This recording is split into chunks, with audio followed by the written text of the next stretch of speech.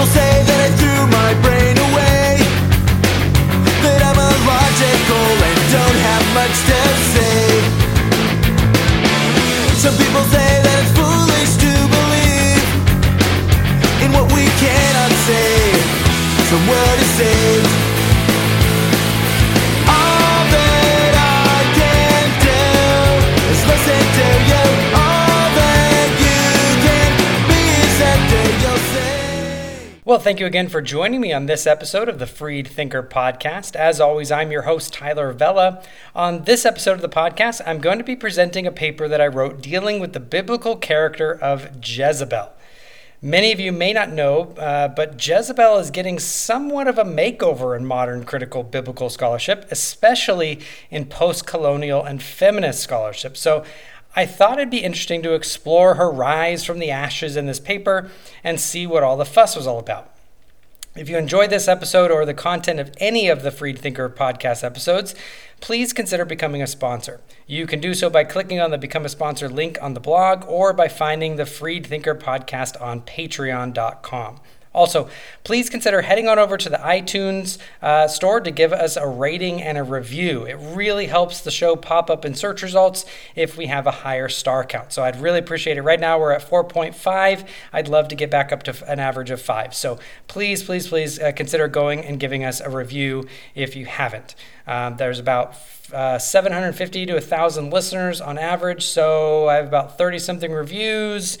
You do the math. A lot of you, love the show and send me messages and comments to that effect. But please, let it be known publicly. Show some stars. You can do it anonymously if you'd like. Okay. And once again, I do want to give you a little reminder. I'm probably going to be doing this on the next few months. I just want to remind you that I live in that desert and cultural wasteland known as Los Angeles, California, and summer is officially here and it's super hot outside. So if you suddenly hear something like just this loud wind tunnel kick on in the background, I'm sorry, but that's the AC kicking on in my house to keep us cool and my family while they're sleeping while I do this. And I'm not near technical enough to edit that out of the background. So there's that. So sorry about that. If someone wants to volunteer to teach me on Audacity how to edit that out, that would be great. If not, hope it's not too obnoxious. Okay, so with that out of the way, let's jump in and explore the biblical person known as Jezebel. Enjoy the show.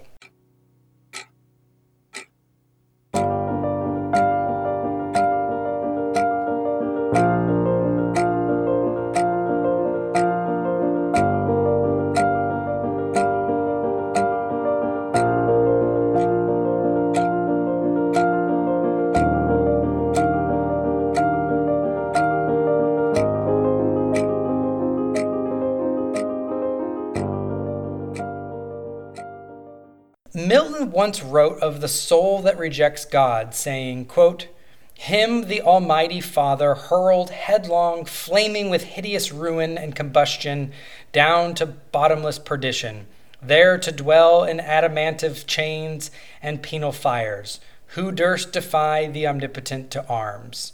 End quote. For centuries, the shadowy character of Jezebel, opponent of the prophet Elijah, and adversary of Yahweh, has been the object of scorn in the West. Her name has conjured up images of harlotry and wicked rebellion against God and his people. For a woman to be branded as a Jezebel was to impugn her as a whore who is proud of it. However, that, as they say, was then. A new generation of post-colonial and feminist scholars is striving to salvage a strong and laudable woman from what they perceive to be the misogynistic rubble. Recast as a devoted wife, a faithful patroness, and a woman who dared have her voice heard in a foreign, patriarchal, and chauvinistic society, Jezebel is getting a makeover.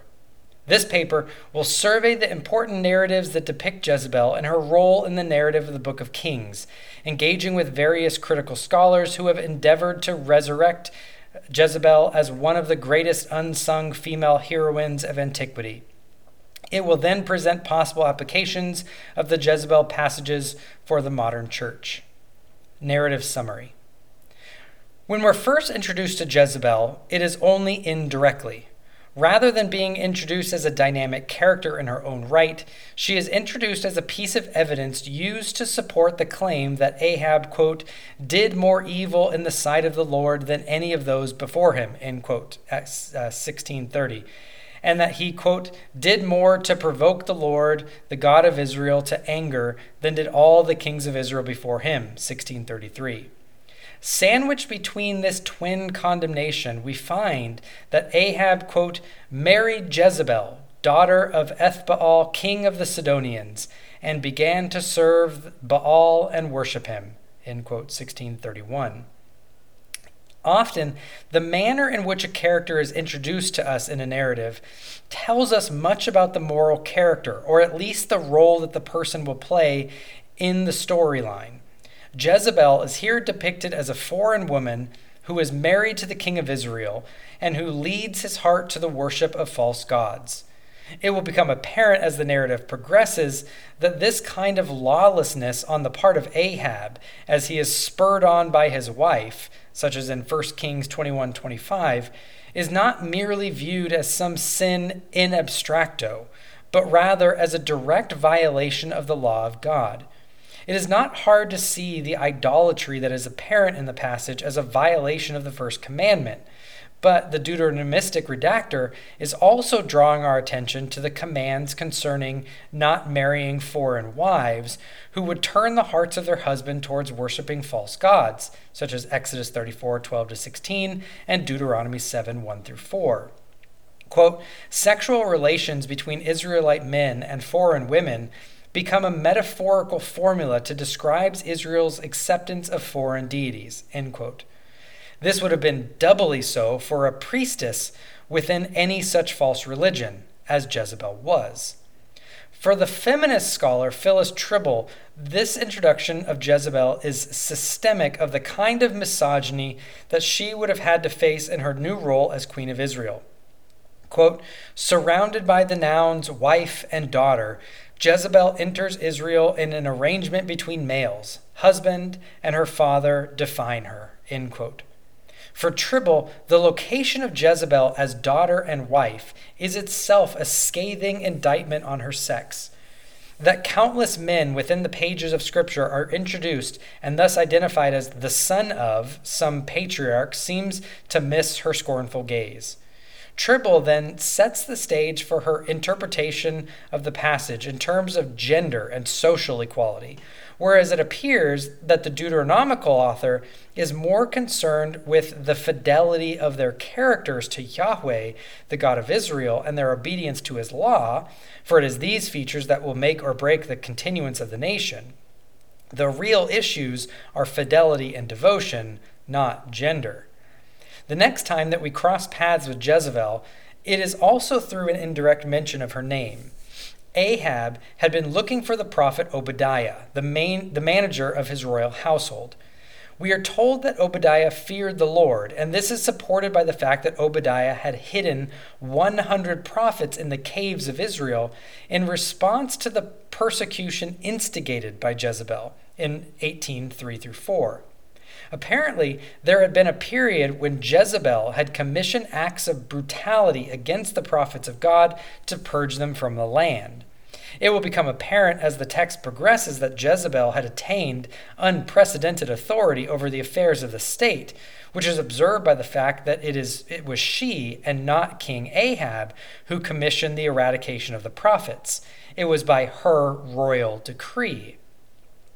The fury of Jezebel against the prophets of Yahweh would be further exacerbated by the act of Elijah in putting to death 450 prophets of Baal and the 400 prophets of Asherah, all who ate at Jezebel's table, we're told in 1 Kings 15:19. This event reveals to us several features about Jezebel that may not be explicitly stated by the narrator. Firstly, even during the drought and a famine in Israel, when King Ahab himself was actively pursuing water in 1 Kings 18:6, Jezebel would frequently wine and dine nearly 1,000 guests in the palace. This surely was meant by the Deuteronomists to be a picture of the royal excesses that existed under Ahab's rule. The author is undoubtedly drawing the attention of their reader to the problems that arose in Israel as a result of her abandonment of Yahweh as her one and only sovereign.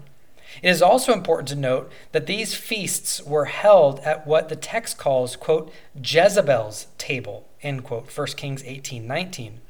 It was not Ahab's table, it was her table. This seems to have been not only her continual practice in the palace, and she is clearly portrayed as the actual royal benefactor. If it would not have been viewed as blasphemous, we can almost imagine the Deuteronomist mocking her with the title Jezebel Jireh, for she is viewed as the one who sets herself against Yahweh to provide for her people, even in times of famine and drought.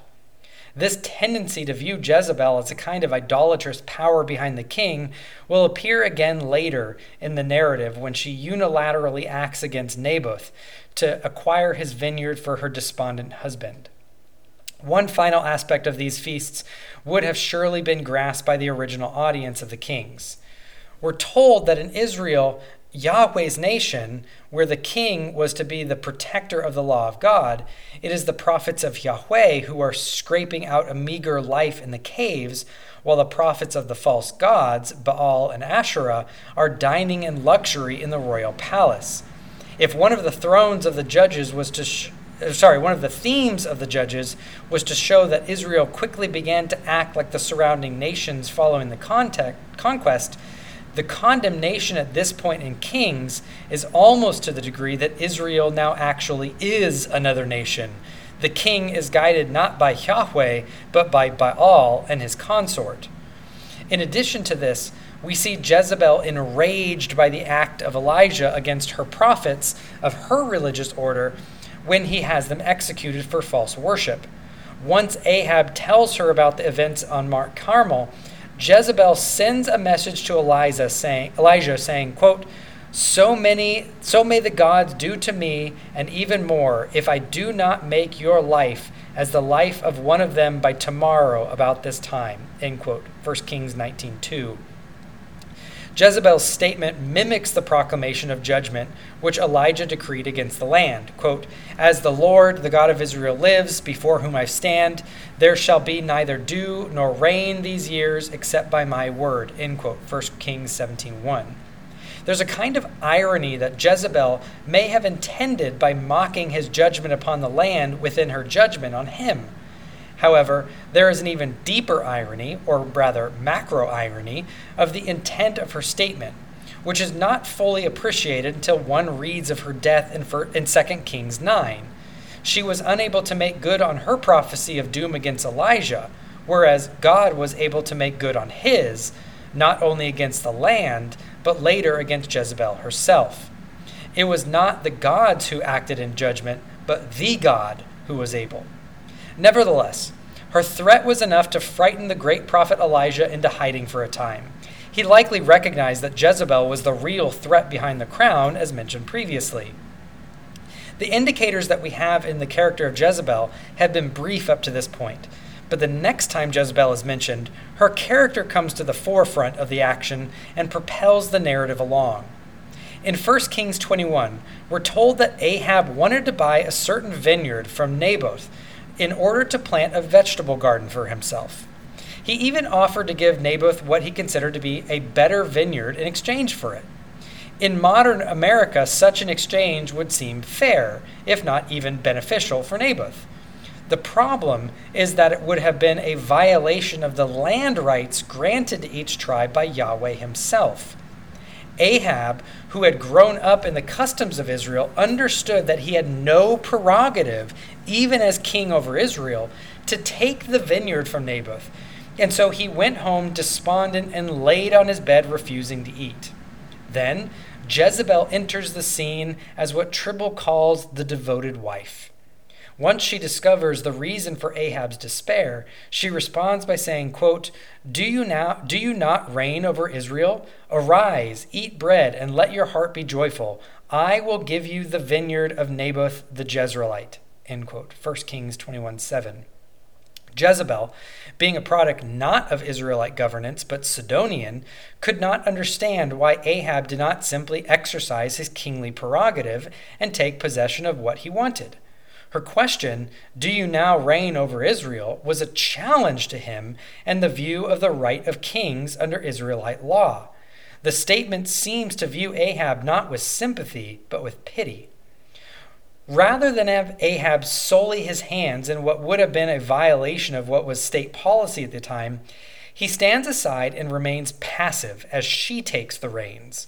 As king, his passivity effectively places the fate of the nation in her hands. Jezebel unilaterally wrote a letter to the elders of Jezreel and sealed it with the signet of Ahab, commanded that 2 men publicly but falsely accuse Naboth of blasphemy against God and king in order to bring out his swift death.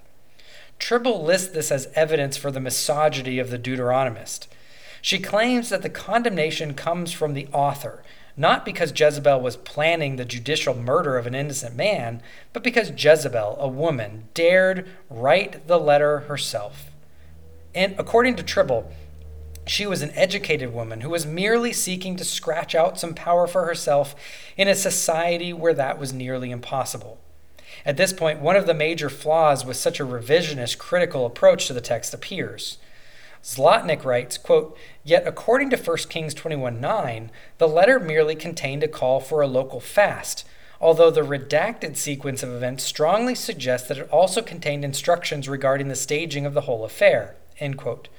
One might ask what textual evidence Zlotnick has for such a strange, fractured reading of the text. The command for the fast and for the plot to frame Naboth come in one and the same statement. Why she believes that the latter is a redactional addition is hard to fathom, if not merely to give her recasting of Jezebel a textual foothold. Howe adds to this feminist retelling by stating, quote, "These are the first words of the Deuteronomist records from Jezebel, and they are filled with venom. Unlike the many voiceless biblical wives and concubines whose muteness reminds us of the powerlessness of women in ancient Israel, Jezebel has a tongue." End quote.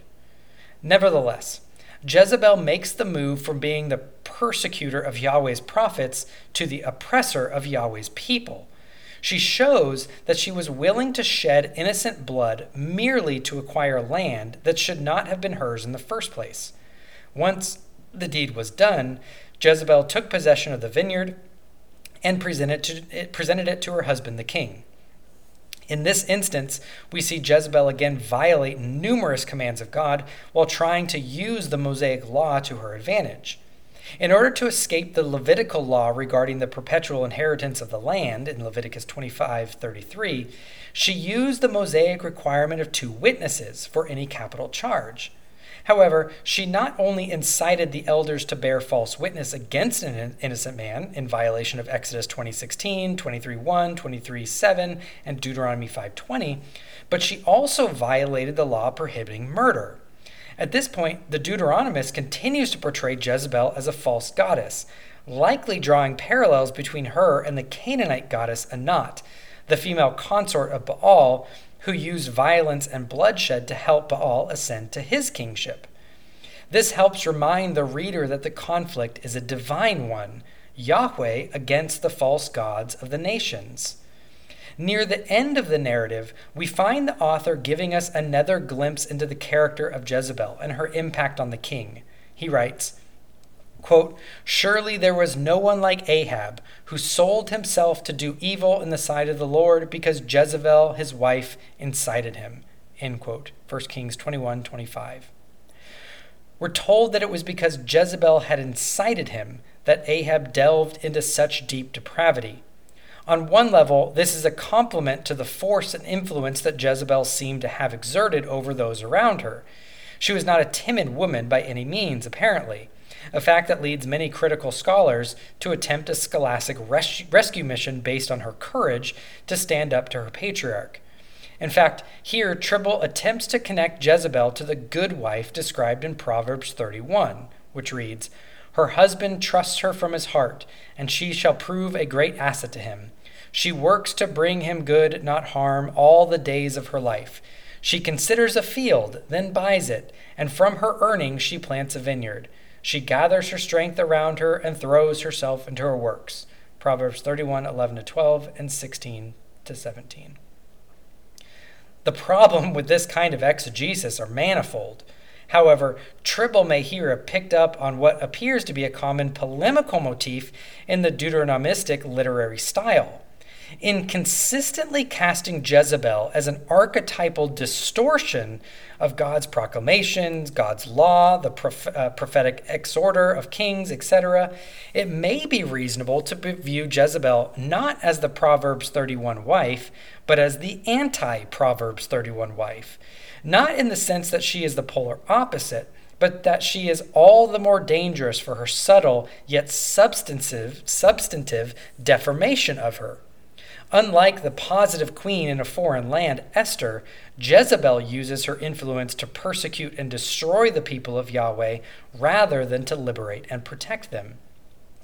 In Jezebel's final scene, we find her grooming herself in preparation for the arrival of Jehu, the newly anointed king of Israel, who had already killed most of the previous royal family. Here, Jezebel is seen fixing her hair and makeup and then calling to Jehu from her window. In response, Jehu called to the eunuchs who attended her and asked, essentially, whose side they were on. Their action of pushing Jezebel from the window to her death was answer enough. Her body was then trampled by horses and eaten by wild dogs until hardly anything was left of her, a grotesque end to be sure. There are several disputes over this passage that must be worked out in order to understand these events. Firstly, the question must be addressed concerning what Jezebel's intentions were in beautifying herself before the arrival of her executioner. We're told in verse 30, quote, "She painted her eyes and adorned her head and looked out the window," end quote. Feminists have attempted to cast this as a high point for Jezebel. Quote, "Ironically, this is her finest hour, though the Deuteronomist intends the queen to appear haughty and imperious to the end," end quote. Others have argued that this was an attempt to beautify herself in order to seduce Jehu when he arrived. They will commonly look to Jehu's statement to Jezebel's son, King Joram, quote, "What peace, so long as the harlotries of your mother Jezebel and her witchcrafts are so many," end quote, 2 Kings 9:22. In addition to this, Proverbs commonly uses the image of painting the eyes as a sign of a woman of promiscuous character. While the narrative never explicitly indicates that Jezebel was unfaithful to Ahab, considering her connection with the worship of Baal and Asherah, cultic sexual perversions may be what Jehu had in view. Contrary to this, however, is the observation that the scene between Jehu and Joram is situated in Jezreel, on Naboth's field. This would appear to be an indication that the harlotries of Jezebel was likely a reference to Jezebel's devotion to Baal and how she plummeted Israel into all manner of false worship and death, rather than some insinuation of her being a slut from Samaria, so to speak. Jezebel's own statement to Jehu in verse 31 may add to this interpretation. It is, quote, "Is it peace, you Zimri, murderer of your master?" Now, some have argued that the clause should be translated as a descriptive statement of power rather than a proper name, that is, Zimri. And even that Jezebel may have found Jehu's killing of his predecessor to gain power attractive due to her Sidonian heritage. Is it realistic to suppose that Jezebel finally saw in Jehu the assertive king that she wished Ahab would have been? However, what seems more likely, at least from her comment to Jehu, is that she was intending to mock Jehu as one who would be a flash in a pan king like Zimri had been. After assassinating his predecessor, Zimri had an abysmally short reign as king for only 7 days. Considering the emphatic couplet that seems to be entailed by calling Jehu Zimri and then ascribing the action of Zimri to Jehu, murderer of you master, it is hard to imagine that this is anything but a statement of resolute defiance. Nevertheless, whether or not her intent was to seduce or taunt Jehu, she would not be spared. Her own eunuchs would respond to Jehu's charge and would throw Jezebel from the window. At this point, a much more subtle literary nuance seems to be hinted at in the text. The literary motif of the woman at the window, has been a subject of several scholarly studies which attempt to show that this is an image not just of a royal woman, but a divine one.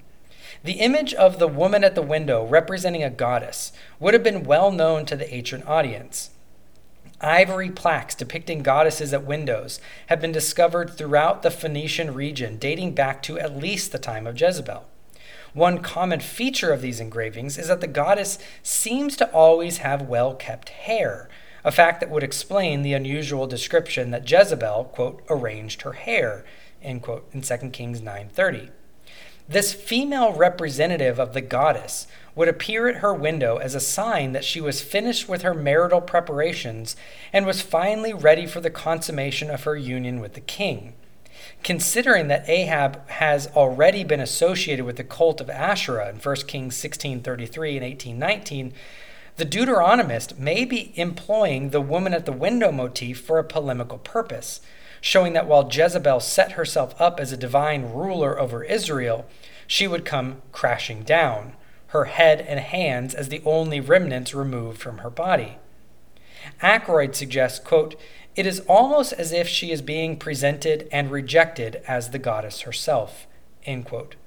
However, he could also have been pointing to other disrespectful women found elsewhere in the Old Testament.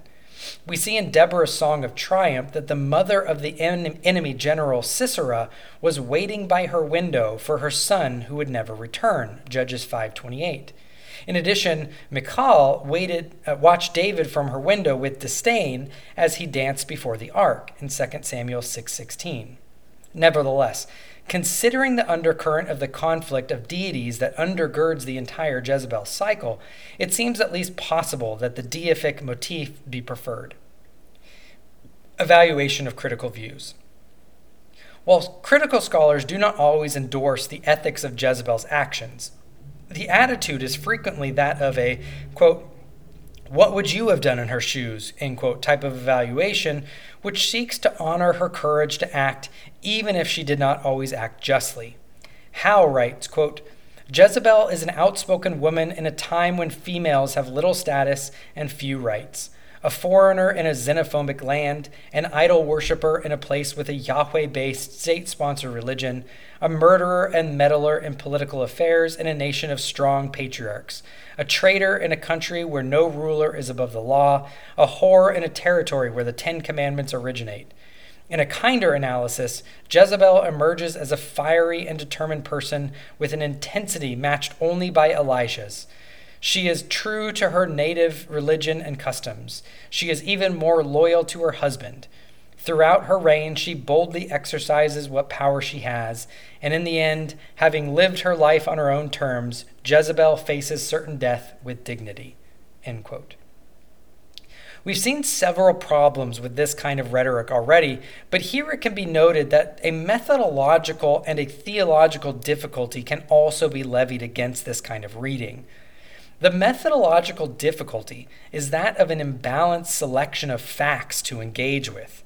For critical scholars such as Tribble, the center of attention is placed upon many subtle and unstated features of the text, such as Jezebel's gender, that she never speaks with Elijah directly but always through an intermediary, and that she is introduced in reference to her relationship with her father and her husband.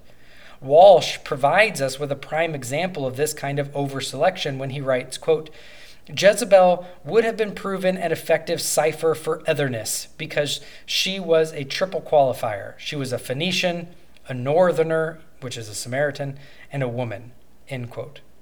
Crowell adds that the true crime of Jezebel is that she was merely an, quote, "uppity foreign queen," end quote, who was simply fighting to, quote, "maintain her cultural identity," end quote. He continues, quote, "For the Deuteronomist, Jezebel lies, deceives, murders, and openly antagonizes the religious establishment of Yahweh," end quote. What is glossed over and ignored are the moral and religious aspects of her actions as she sets herself as a violent oppressor of Yahweh's prophets and people. Crowell is right. The Deuteronomist does present her as a lying, scheming murderer apostate. That's precisely the problem. Here, the Septuagint rendering of the text is helpful to illuminate the author's intention for his readers in casting Jezebel in such a negative light. Just before Jezebel's imprecation for Elijah, the Septuagint includes her statement, quote, "If you are Elijah, I am Jezebel," end quote. Jezebel's name proclaims her allegiance to Baal. It means, "Where is the prince?" Whereas Elijah's name declares his allegiance to Yahweh. It means, "Yahweh is my God." For the editors of the Septuagint, the entire conflict between Jezebel and Elijah was unmistakably a representation of the conflict between Yahweh and the gods of the nations. They did not emphasize her gender nor her uppity nature, but rather that she had persistently set herself up as a violent adversary of Yahweh, his word, his laws, and his people. Not only that, the text imbues Jezebel with a kind of power unparalleled in any other passage in Scripture for a woman, say possibly Deborah. As we've seen before, Elijah did not fear King Ahab and even challenged him openly. Yet when Jezebel offers one verbal threat, it sends him into a tailspin where he's ready to abandon his calling as a prophet of Yahweh to declare the word of the Lord to the kingdom. In fact, what's even more striking is that it is the death of Jezebel, not Ahab and his sons, that is seen as the moment when the power transfer to Jehu was completed in 2 Kings 9:30-37. Here, the emphasis of the narrative seems squarely rooted in the issues surrounding law-keeping, fidelity to Yahweh, the right use of royal privilege set down by God, and the oppression of Yahweh's people, and not in an evaluation of gender roles. Application for the church. It is not only an issue surrounding hermeneutics and exegesis that the feminist and critical reconstructions of Jezebel fail. In the issue of textual application to the church, the reconstructions of Jezebel as a heroine for women liberated from the bonds of chauvinistic society is as much a distortion of the Word of God as Jezebel's own contorted usage of the law. For what could the application of such a revamped woman be if it ignores the facts that she violently opposed God and his word, that she perverted the very laws that God had given Israel to operate as a just society, into a means to oppress Israel for her own power and gain? What example can be learned if we ignore the widespread corruption of her power that had infiltrated the throne of Israel, the throne of David, and wed it to an idolatrous woman hell-bent on destroying the people of God and replacing it with devotion to a pagan god? Any application that commends Jezebel to the church ought to be left on the ground for the horses to run underfoot. Revelation 2:20 picks up on the theme of Jezebel as the anti-prophet who sets herself up against the people of God. John writes, quote, "But I have this against you, that you tolerate the woman Jezebel, who calls herself a prophetess, and she teaches and leads my bondservants astray, so that they commit acts of immorality and eat things sacrificed to idols." End quote. Here, Jezebel is reimagined by John as a harlotress who self-professes to be a prophetess, who is engaged in actively leading the church into rebellion against their God. He continues by stating that these acts are adulterous in Revelation 2:22, and is later alluded to in 17:6 as being, quote, "drunk with the blood of the saints and with the blood of the witnesses of Jesus," end quote.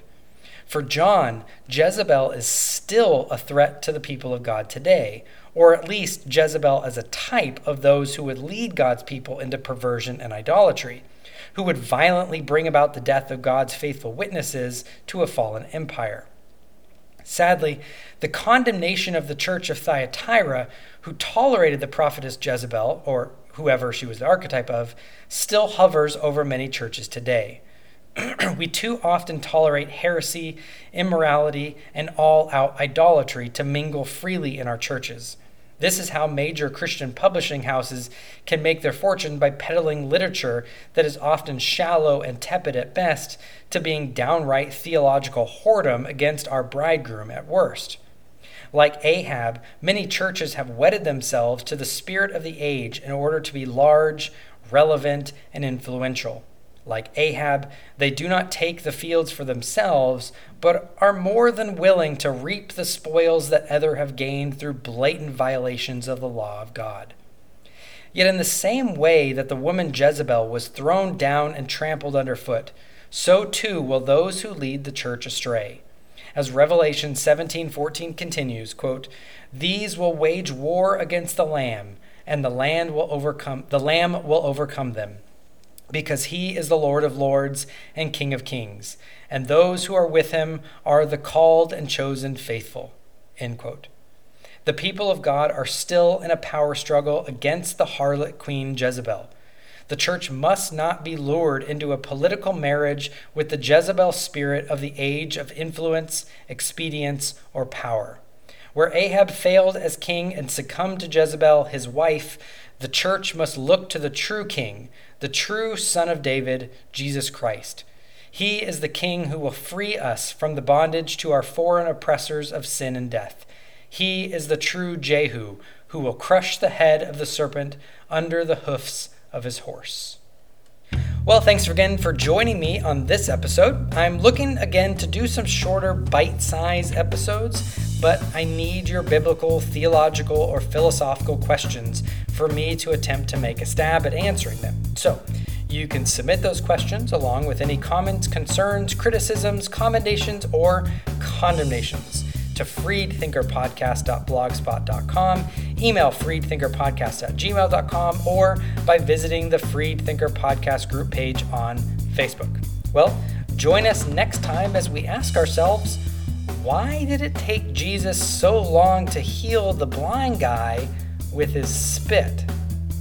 Yeah. Good night, and God bless.